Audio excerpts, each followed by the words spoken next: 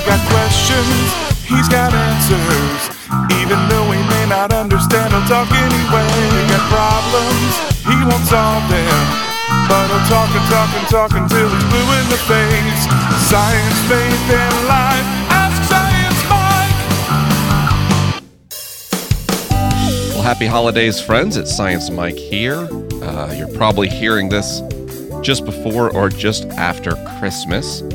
And if historical patterns are anything close to normal, this will be the least listened to episode of Ask Science Mike for the year.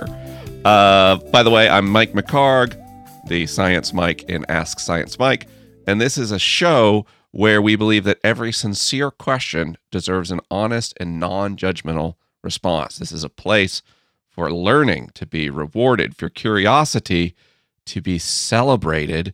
And gosh, I'm just so happy to talk with you every week. This week, because it's, I guess, an off week where not a lot of people listen, Caitlin asked me to just do a mini episode. By the way, if you don't know Caitlin, she is the producer of Ask Science Mike. She's in charge around here and is the reason we have such wonderful regular releases these days. That is all Caitlin's wonderful influence. So I'm so thankful for her involvement in the program, along with the best team in media, consisting of Greg Nordine and Andrew Galecki and Jeb Bodiford and Brent Cradle and Victory Palmisano and all the wonderful people who make this work possible. So what are we talking about this week? Well, it's just a little check-in. So the first thing I'd like you to know is that I'll be in Trinity Church in Buffalo, New York for the Fresh Voices series on January 11th. And then January 20th through 27th, I'll be at First Presbyterian Church in Fort Smith, Arkansas. You can go to AskScienceMike.com and click on the Events tab to get more information about those.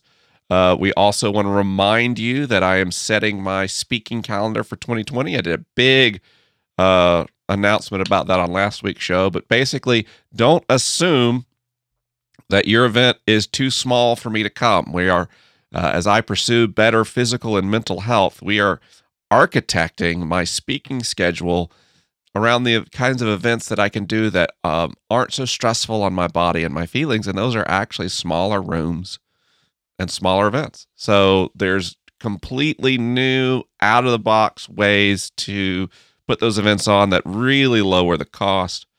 So if you've got a small church or a living room, if you want me to just come to your living room, just go to mikemchargue.com/speaking and fill out the form. And we're going to be very intentional about creating a mix of large and small events in 2020. And I'm going to do fewer events than I've ever done. So that means you need to go and fill that form out as soon as you can so that I can see you next year. Also, if you would like to get me something for Christmas, if you want to send Science Mike a gift for Christmas, just go to Apple Podcasts and leave a rating for this program.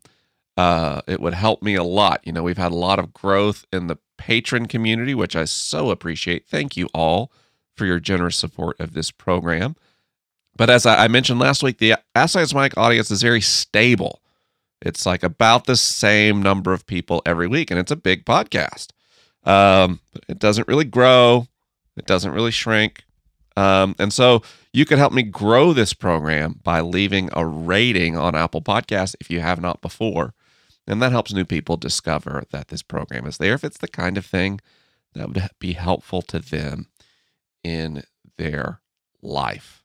So look at that. We are 4 minutes into the show, and we've just been doing announcements. So what do we want to talk about this week? Last week, we talked about the holiday blues, sadness, depression, seasonal affective disorder, all the things that make us feel down. And, you know, I've thought a lot about mental health and about dealing with difficult feelings. You know, this has been a hard year for me, hard year and a half, really, with health challenges and family challenges and transitions in my life and my work. You know, I've recently stepped down from the Liturgist podcast and the Liturgist organization in pursuit of greater physical and mental health. That there's been a lot of sadness with that. There's been a lot of grief. There's been a lot of feelings of loss. And I've been trying to use the new tools at my disposal, having gone through a lot of therapeutic work and trauma therapy, to try to let my feelings have the space to be and to teach me and to show me. I mentioned last week how much I value sadness. And this is probably the first time in my life where I've allowed myself to fully grieve, where I've had the tool set that I've learned through therapeutic work to allow myself to grieve without it being overwhelming, which is why I have not grieved in the past. The compound nature of grief bringing up older griefs, meant that grief felt so intense it did not feel safe. And this season I've been grieving fully, but in a way that hasn't knocked me completely down. But as I think through grief, and as I think through sadness, and as I just give my feelings the space to be, I have been practicing an intentional gratitude.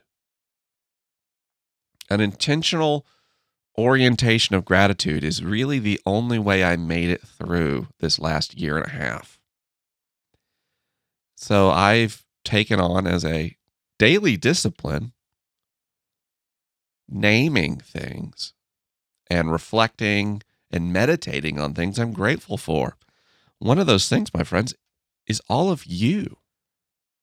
I sometimes am overwhelmed as I read your cards and letters with the sincere and deep affection that many of you have toward me. I am humbled by that. I am grateful for it. But I want you to know that I just feel the same way about you. It is a great privilege to have the time and the space and the energy to research your questions, to write books, to travel around the world, sharing my thoughts and feelings with people. And all of that happens because of you, and I'm very grateful for you. As I said at the top of the program, I'm very grateful for the people who help make my work possible. I'm grateful for my family. I'm grateful for my children.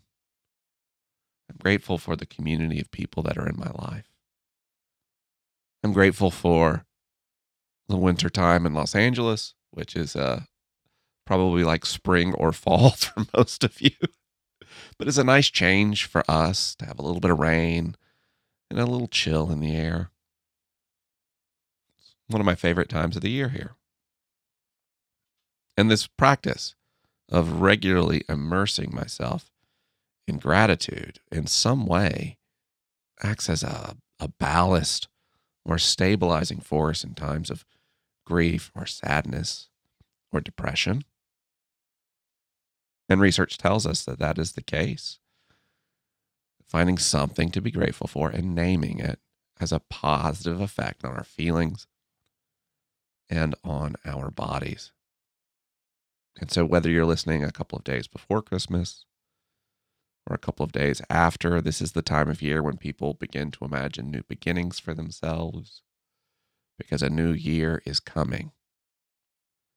And what I've learned in my life, friends, is that new beginnings are always possible. Every day, they don't have to be tied to a date on the calendar, but that they're also difficult. That our brains are comfortable with what is known today, even if what is known today is difficult or miserable or hurtful or abusive. Anything that does not actually end in our deaths, our brains treat as familiar and as a pattern of safety. Isn't that strange to think that someone in an abusive relationship, that parts of their brain could treat that as safe, but because it's known and because you survive, your brain says, well, it's probably best to just stay where I am right now. And when we try to change, our stubborn reptile brains and paleomammalian brains say, well, hold on now.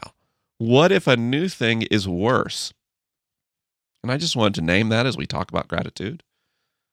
Don't set yourself up for disappointment if you try to change yourself starting January 1st and find that the process is very difficult.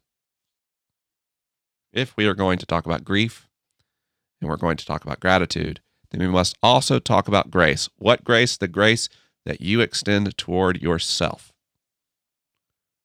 A new beginning is hard, even following a season of grief. I think it's so interesting how New Year's resolutions follow the holidays, and holidays this time of family, where we have a craving and a longing to be with those we love, and then amidst all that is the complexity of relationships, and then our bellies full of ham and turkey and vegan stuffing.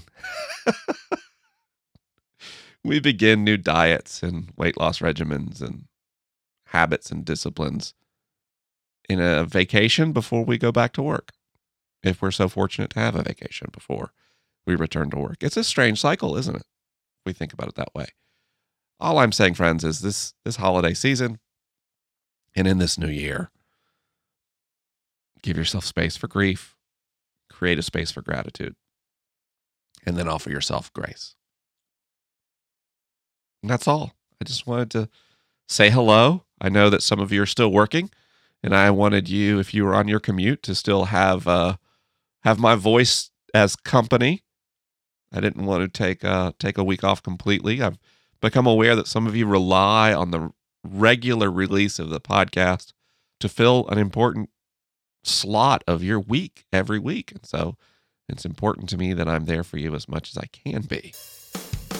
I'd like to thank Caitlin Hermstad for producing Ask Science Mike, Greg Nordine for production and sound design, Brent Cradle for management services, Andrew Galecki for pre-production, Jeb Otterford for writing, recording, performing everything, the Ask Science Mike theme song. I'd like to thank my patrons on Patreon for making this show possible.